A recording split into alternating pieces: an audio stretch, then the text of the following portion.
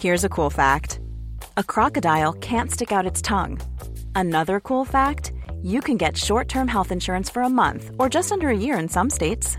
United Healthcare short-term insurance plans are designed for people who are between jobs, coming off their parents' plan, or turning a side hustle into a full-time gig. Underwritten by Golden Rule Insurance Company, they offer flexible, budget-friendly coverage with access to a nationwide network of doctors and hospitals. Get more cool facts about United Healthcare short-term plans at uh1.com. Hiring for your small business? If you're not looking for professionals on LinkedIn, you're looking in the wrong place. That's like looking for your car keys in a fish tank. LinkedIn helps you hire professionals you can't find anywhere else, even those who aren't actively searching for a new job but might be open to the perfect role. In a given month, over 70% of LinkedIn users don't even visit other leading job sites. So start looking in the right place. With LinkedIn, you can hire professionals like a professional. Post your free job on linkedin.com/people today.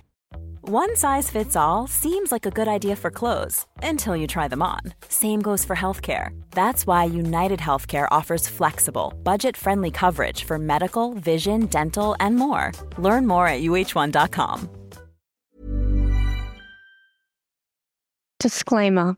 The discussions and personal opinions of the guests do not replace professional advice. It's recommended that you seek your own independent professional mental health or legal support to meet your individual needs. There's so much shame. There's so much embarrassment. Why do I have this? Why can't I figure it out? And yes, I did seek a few different avenues. I had some self-help books, but they were just so bad. You know, on the front cover, overcoming bulimia or... Hello, welcome to today's episode of Life in the Psych Lane podcast. This episode is going to be a deep dive into eating disorders through lived experience, and I'm delighted to be bringing this guest to you all. Her name is Stephanie Giorgio. Stephanie is a registered psychologist, clinical psychology registrar, published author of her book Food Jail, public speaker, and is better known on social media platforms as Mind Food Steph. She also has her own online clinic, Mind Food Psychology, where she's passionate about eating disorders and the relationship between food, body image, and mental health. She draws on her personal experience, and we are privileged to have her share her journey through an eating disorder alongside her professional insights into the area of work. She's a beloved friend with whom we have shared our love for psychology. We've been on the same journey towards registration together. I've been lucky to have such a beautiful friend in my life who always keeps me accountable and grounded. Welcome, Steph. Hello, Rachel. Thank you so much for having me on the show. It has been a long time coming. I know. We feel so lucky and privileged to have you on Life in the Psych Lane podcast. It's something we've wanted to do for such a long time, so we are here. Get right into it. I'm excited. Steph and I have known each other from probably day one of our psychology journey. We've done a lot of our psychology courses together, 5 degrees and counting for both of us. I wanted to ask you, Steph, and I know you've written about this in your book, Food Jail.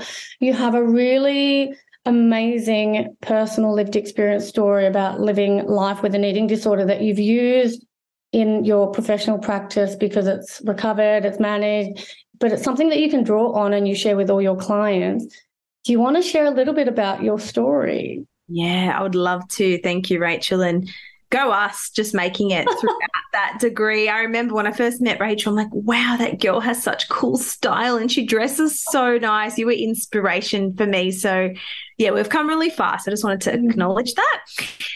So my story starts basically in my teenage years. I grew up in the era of, thin was in, everyone was dieting. My mum in particular was buying low-fat food, low carbs, low sugar, went through all of that. And so I just grew up really believing that it's normal to diet and want to lose weight. I thought, oh, that's just what you do. Everyone wants to lose weight. It's healthy to lose weight.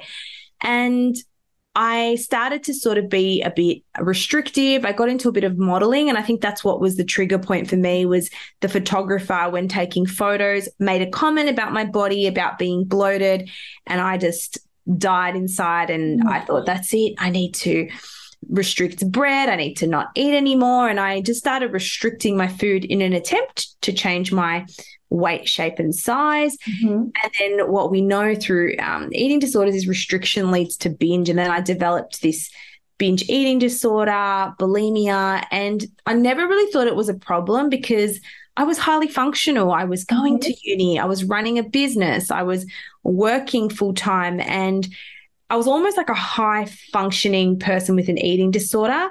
But disordered eating was so normalized back then. It's when, I guess, fitness influencers were just coming to the space, low calorie foods were coming out. It was very normalized. So I didn't think there was a big issue because I was still functioning. And as you know, Rachel, the DSM-5 has changed in its diagnostic criteria. And back then, I just don't think the level of impairment would have rendered me, I guess, appropriate for a quote unquote eating disorder. And that's why it took me so long to get help and support because it wasn't really around back then. Wow. I think it's so incredible. And you've obviously highlighted so many things. My mind first, I'm going to ask you first off, if you can tell us in detail, because I think everyone's probably interested to know, what was the comment that photographer said to you in a photo shoot? Well, we had to take different styles of photos, and there was a bikini one. And I remember he was taking photos. He stopped the camera. He looked at me up and down and he said, "Did you eat before you came?" Like, yeah, I had 2 of those mini dinner rolls. And he was like, "Okay, you should never eat before a shoot because you look bloated." And I had no idea. I used to love bread. I come from a Greek family. There's so much food. And I was mortified. And he actually made me shoot the bikini again, not because just I was bloated, but also because I didn't have the right bathers. So he made me go out and get these expensive cheetah bikinis, which were like $80 back then. And I did it because, I wanted to make it in the modeling world. And that was the comment, "Did you eat before you came? You're bloated." And I actually put a photo in the book of me and how I looked at this shoot, because if you look at it, it is a normal 15-year-old girl in a photo. I don't think there's anything wrong with it. But back then it was the most horrendous thing I'd ever seen. Absolutely. And like you think about a 15-year-old female, normal development, right? Like your body is in the prime of changing. So something like bloated, I mean, many layers to that, because I think someone's comment like that, they do not understand the depths of how that can shape somebody's identity, let alone the profession or what you're doing in modeling sets, as we know, unrealistic standards, the perfectionism, having a perfect picture on the output. It's just not the usual average daily standard of everyone's body type. Exactly. And I think people who are listening, mothers, other professionals, when you're younger, those words really do have an impact, whether you're a mum or you have children. What you say about food and body image, it really, really sticks. So just being mindful of the words that we do use.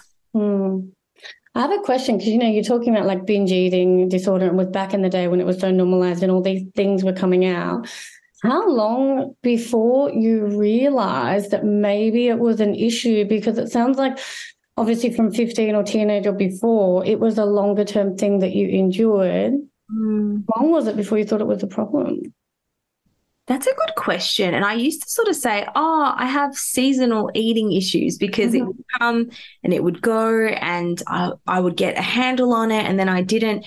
I think when I really realized it became a problem was when it really started to impact my life. So I was running a fitness studio for women, and I was driving home and I was so tired. And this was maybe 2010 or maybe around that time. And I was so tired. I was actually driving on the wrong side of the road, and it took other people to wave me down and say, "Oh my God, what are you doing?" And I was like, "Oh crap." And I just sort of turned, and I was that tired. I was just out of it.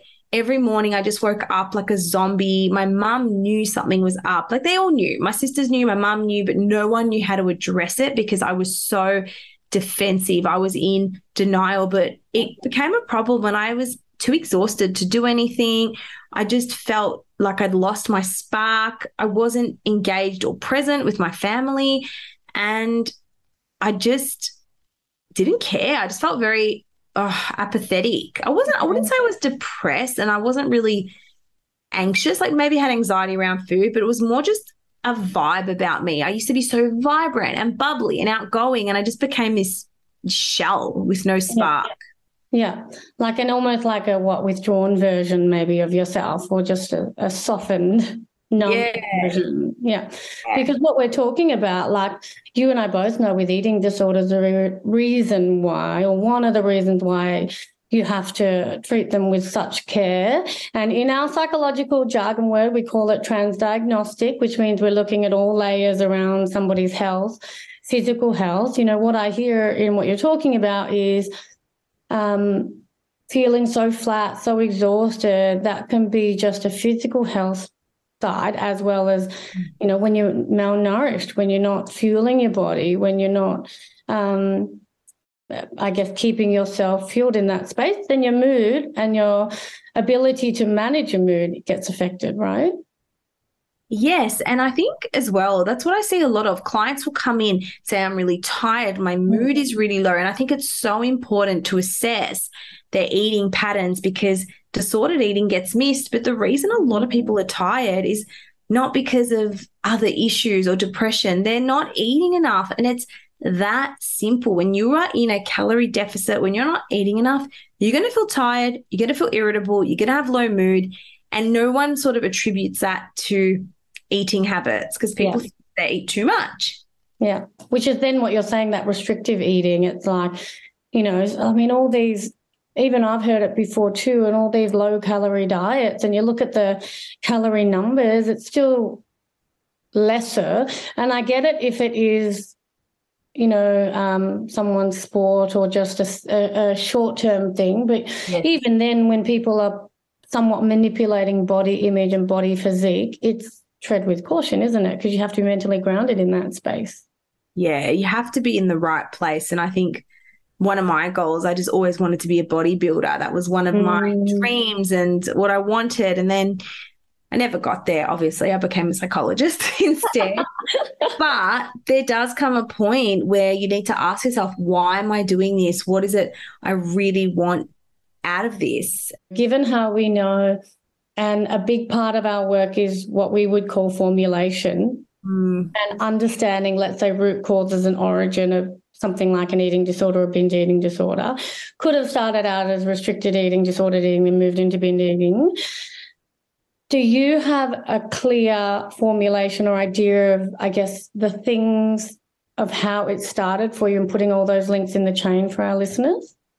I love this, and I've always wanted to do a formulation on myself. So I think for me, what predisposed me and made me vulnerable to developing an eating disorder and disordered eating was, one, the era I grew up in. It was very body image, it was very body conscious. Two, having a mother who dieted, and my mum was amazing. She loved us, she loved eating, she loved food, but I witnessed dieting behaviors. I saw her try, you know, Weight Watchers. I saw her, whatever, light and easy. I used to be on light and easy. I used to do these things as well. So it was very normalized. So I think children learn behaviors. So seeing that, always seeing those ads on TV, the new ab blaster or the new treadmill. So I think I was exposed to a lot of diet culture, dieting behavior.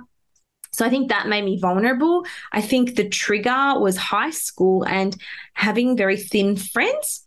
And why don't I look like that? And why can't I be like that? And getting in the modeling industry, and that comment that, I guess, precipitated dieting behavior. And then the dieting behavior, being unable to keep up with that, led to binge eating, which perpetuated thoughts of, I'm not good enough, I can't stick to anything, why can't I just eat this way? Which maintained low self-esteem, feelings of not being good enough. And then that's what I think it was. Yeah. That's what the cycle. Ever catch yourself eating the same flavorless dinner 3 days in a row? Dreaming of something better? Well, HelloFresh is your guilt-free dream come true, baby. It's me, Keke Palmer. Let's wake up those taste buds with hot, juicy pecan-crusted chicken or garlic butter shrimp scampi. Hello Fresh.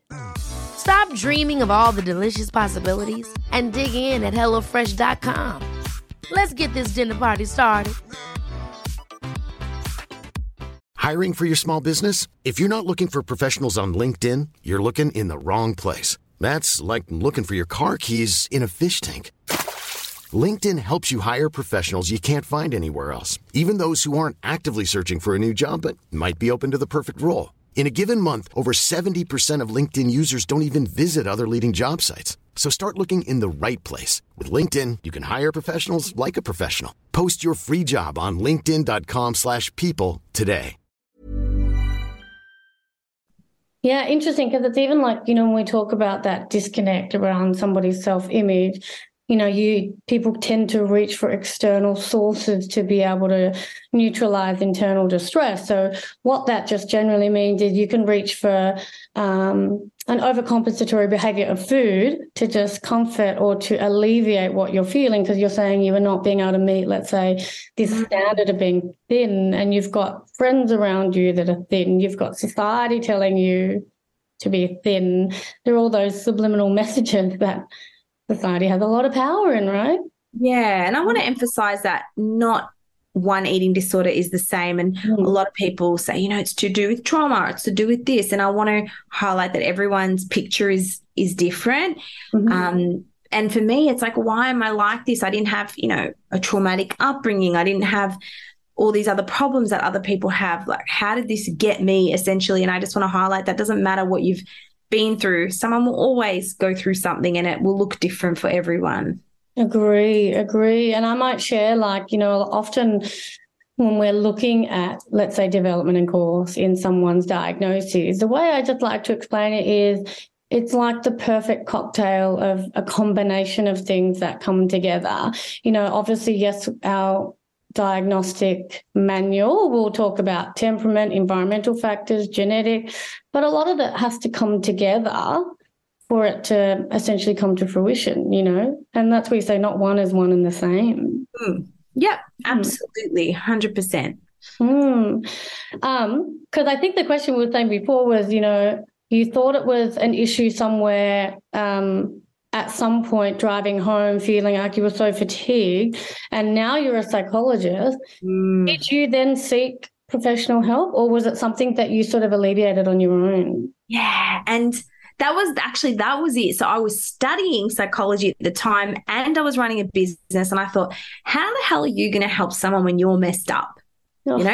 Blind leading the blind. How are you going to be a psychologist when you have a secret eating disorder that no one knows about? And there was so much shame around it, Rachel, back then. There was so much shame. There was so much embarrassment. Why do I have this? Why can't I figure it out? And yes, I did seek a few different avenues. I had some self-help books, but they were just so bad, on the front cover, overcoming bulimia, or, 5 steps to your self-help book. And that's why when I wrote my book, I wanted it to look more like a novel. I wanted it to be a bit more secretive and not look like you're carrying around this big red flag, I have an eating disorder book. So I got some books, but it didn't really help. I went and saw a psychologist, and he was interesting. He was different, very psychodynamic. But the main thing he kind of told me to do was spend more time with your family and just journal. So I used to take half a day once a week off work as my self-care time, because what I realized was I was a workaholic. I never felt good enough in other areas of my life. So I would work. And then when I got home, I was so tired or so worn down that binge eating was me time. That was my release. So I think it was a strategy to manage stress as well as exercise that just got taken too far. So I did seek help. I don't know how helpful it was at the time. I don't know if he was the right fit. And it's funny because later on, a few years after, I went back to him and I said, why didn't you do CBT on me? I had an eating disorder. I literally went and confronted my psychologist. Yeah. And he had some valid points and he handled it well. But then I also went and had hypnosis because I thought I had a chocolate addiction. Yeah. But the truth is I was binging on chocolate because I was restricting it. So I didn't have an eating addiction. When you restrict something, you're going to binge on it. So I had hypnosis. I saw a psychotherapist. So I did lots of different things. But I kind of created my own system that integrates everything, and it works for me and it's worked for other people too. Yeah. How good is that? And obviously, as you're saying, to your old other psychologist, why didn't you do CBT on me? Our profession has progressed significantly further around eating disorders and we're moving in that space of eating disorder accreditation that you have, CBTE, just so that professionals out there can really understand the transdiagnostic approach and the severity, because under the category, which we'll go into a bit later, has anorexia nervosa, but founded on many things that you and I know and heavily learned about at some point in our studies, was the starvation theory, because eating disorders severely impacts people's level of functioning on day-to-day basis. It just doesn't happen, right? Yes, exactly. And what you're saying is right. Do you want to highlight to us why you're passionate about working with eating disorders and even that eating disorder accreditation, and why you think it's important across our profession to have? Yeah, it's because I get it. Mm-hmm. I feel I've really been through it and I understand eating disorders well. It's not to say that other people don't who've done the training. There's many qualified professionals, but I feel it's under-recognized and it occurs in the general population more than we'd like. So we've got an eating disorder, which is a diagnosed condition, but then we have disordered eating, which is what you see every day in the media, and you can easily fall into the eating disorder category. So I'm passionate about not just working with the clinical population, but influencing the general population. I think being a young woman growing up in that culture, I'm passionate about it. I get it. And I've come out the other side, and not a lot of people do. And I feel because I've been able to do that and work it out, I can help others do that. So that's what led me down this path. And it's so crucial. We have to eat. Yeah. We need to eat. It's part of our life. So how do we do it in a way that's balanced and functional and adaptive? Yeah. And I think it's just so important to help people through that. Yes, and look, you know what? You're so good in the space of eating disorders, and it's relatable. I think that's the thing in your own lived experience, that you can actually draw on that and help your clients. And, I wouldn't mind going into, like, even if you're talking about, let's say, your issues around restrictive eating and then disordered eating and then the binge eating side, what happened for you in that space for restricted eating? And then what happened for you? Second part to that question is, how did you then resolve some of that in adaptive functioning space? Yes, good question. So the first thing I recognized was any time I would eat a forbidden food, or what we call it in eating disorder treatment is breaking a dietary rule. So people don't realize, but they have this very rigid style of thinking and they have rules. I shouldn't eat carbs. I shouldn't eat late at night. So I was eating perfectly in public, and I thought if I eat really well and I lose weight, that's the answer to the problem. Whereas it wasn't. It was the minute I would break a dietary rule, so I'd have a piece of chocolate, that's it. It was over. I thought, no, I failed. I'll just eat all the chocolate. I'll start again tomorrow. And I call this flat tire syndrome. It's like you're driving on the highway, you get a puncture in your tire and you're like, oh, well, I might as well get out and slash my other 3 tires. Doesn't make any sense, but we've all been there. We've all done that. Yeah. So the way I got out of it, and it takes a lot of courage and it takes a lot of bravery, because the biggest fear is people are going to gain weight.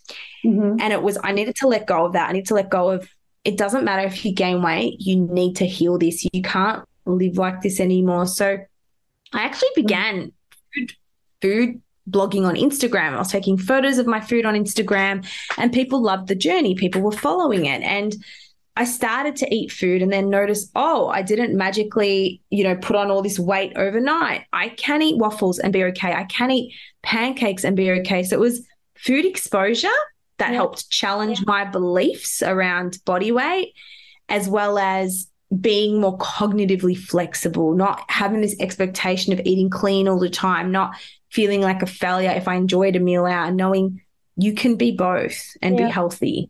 Yeah. And those food blogging journey and those days showed you as well, like, I've heard you talk, we talk about moderation and you get to enjoy all the food, but you really did enjoy it. It brought more of that mindful eating, a different belief around food. Is that right? Yes. And just who I used to hang around, even when we would go out, Rachel, that, oh my gosh, she eats sweets. Oh my gosh, she eats pancakes. Oh my God, she's ordering a full fat drink, whatever it is. And you realize that the people around you who are thin, they don't necessarily eat super healthy. And the people around you who may be bigger may be really struggling and thinking, I just need to eat healthy. So hanging around people who are not eating disordered can really help, or who aren't fixated on dieting. And that's what happened with me. I really changed my social circles when I was younger. I hung around people who were passionate about food photography, whereas I used to hang around people who were passionate about weight loss.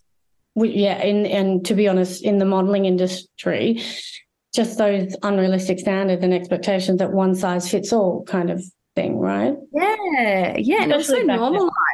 Yeah. When you go to a gym, when you hang out, I used to do these fitness groups. Everyone would talk about, oh, I need to lose weight. I ate so much in the weekend. I ate so bad, and now when I hear that talk, I just disengage from it. I'm like, sorry, not doing this today.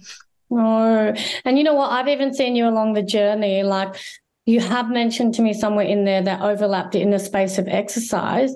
Can you share a little bit about that for yourself?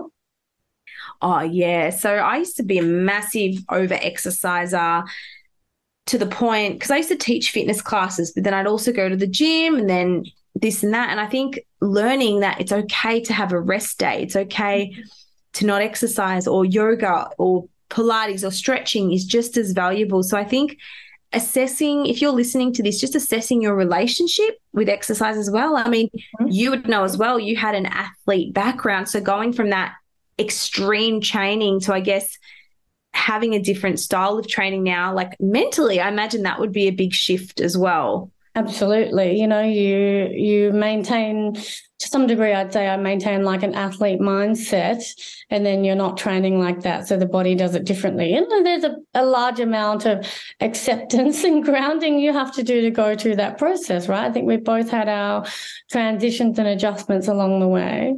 Yes. Yeah, exactly. So I think overcompensatory behavior, that fits in with exercise.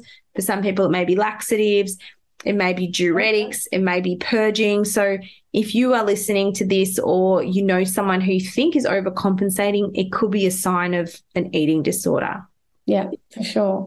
So then on your story, I actually want to ask you, because it makes me smile and I think it's a really good space that we can talk about it, but how proud are you of yourself for being able to have an experience like this in an eating disorder or disordered eating in your life, but coming out on the other end and knowing that you're better for it and you can use your lived experience to help other people as a psychologist? How proud are you of yourself for that? Oh, thank you, Rachel. Thank you for pointing that out. Look, I'm proud. I am proud. I'm proud of a lot of things, and I'm not perfect, and I have my days, but that's what I try to emphasize, is that body image is not this journey. You don't wake up one day and you're like, okay, I've made it. I'm healed now. It's a daily decision. It's a daily decision to say, you know what? I went to the gym today. I didn't put all my effort in.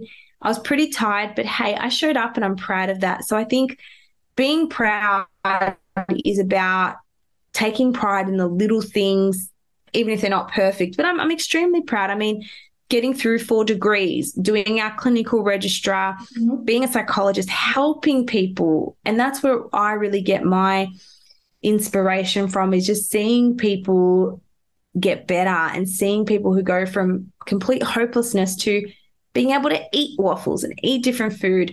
That's what makes me really proud. But I do take a lot of pride in how far I've come, but it's by no means is it perfect, but I am proud. So thank you. Yay. The reason I'll explain why I talk about pride, and I think it's really important that we all do.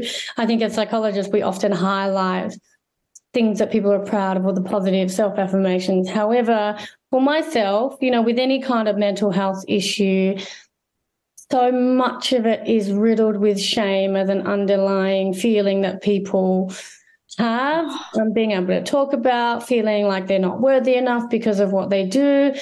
And on the opposing side of a feeling of shame is our pride, which we also sometimes need to highlight and let it grow. So I think you've done an amazing job. Yes, thank you. You too. Haven't we all? We've all been through something. You're listening to this.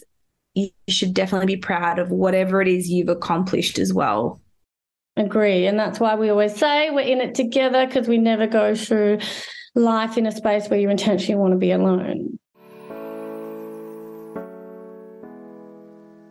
At the end of each podcast episode, I have some ethos life questions that I generally ask. It can be a one-word answer, otherwise a one-sentence answer. What message do you want people in the community to know about eating disorders? I think the message is that you may always get thoughts that come up, thoughts you should be eating better, exercising more, not eating so much chocolate, and that's okay. It's about recognizing these thoughts and not getting taken away by them, because your thoughts aren't facts. So your decision in the moment really dictates your success long term. So know that you can have the thoughts, but you don't have to engage in them. Good one. I love that. Such a good message. What is one daily self-care task that you cannot live without? Definitely getting outside and getting in the sun. That's why I moved to the Gold Coast, because I need sun, I need getting outside. And I think going for a walk is something I have to do daily just to help get a break, get some sun, get some endorphins, and recommend everyone does the same, even if it's a quick one, 5 minutes. I'm going to add in there, one of my old swimming coaches, he's passed now, but he's amazing, but he taught me face the sun, and it's an absolute beautiful thing that you can do in your day to absorb that kind of sunlight and take it in. Question 3 is, what is your favorite food? Oh, I love this question. I love sweets. I love desserts, and I used to be really shamed about it. I felt a lot of shame about it, but now I just own it. I love chocolate and peanut butter pancakes. They're my thing right now, and acai bowls. I'm loving them at the moment. Anything nutty and chocolatey, I'm there. That's my favorite foods. I'm on board with you all that way. All the brunch, the sweet brunch dishes. Oh, we could never brunch enough. We loved it. It's been such a privilege to have you on to share your insights, your expertise, and most importantly, your incredible stories. So thank you so much for coming on Life in the Psych Lane podcast. Thank you for having me, Rachel. Take care, everyone.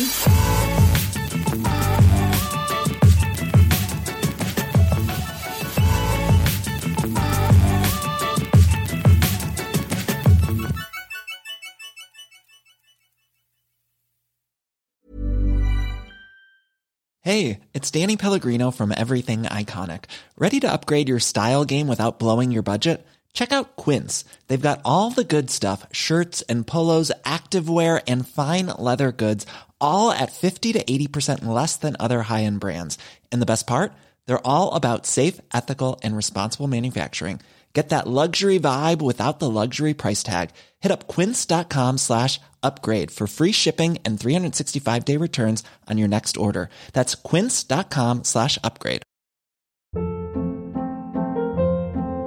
Hold up. What was that? Boring. No flavor. That was as bad as those leftovers you ate all week. Keke Palmer here. And it's time to say hello to something fresh and guilt-free. Hello Fresh. Jazz up dinner with pecan-crusted chicken or garlic butter shrimp scampi. Now that's music to my mouth. Hello Fresh. Let's get this dinner party started. Discover all the delicious possibilities at HelloFresh.com. Imagine the softest sheets you've ever felt. Now imagine them getting even softer over time. That's what you'll feel with Boll & Branch's organic cotton sheets. In a recent customer survey, 96% replied that Boll & Branch sheets get softer with every wash. Start getting your best night's sleep in these sheets that get softer and softer for years to come. Try their sheets with a 30-night guarantee. Plus, get 15% off your first order at bollandbranch.com. Code BUTTERY. Exclusions apply. See site for details.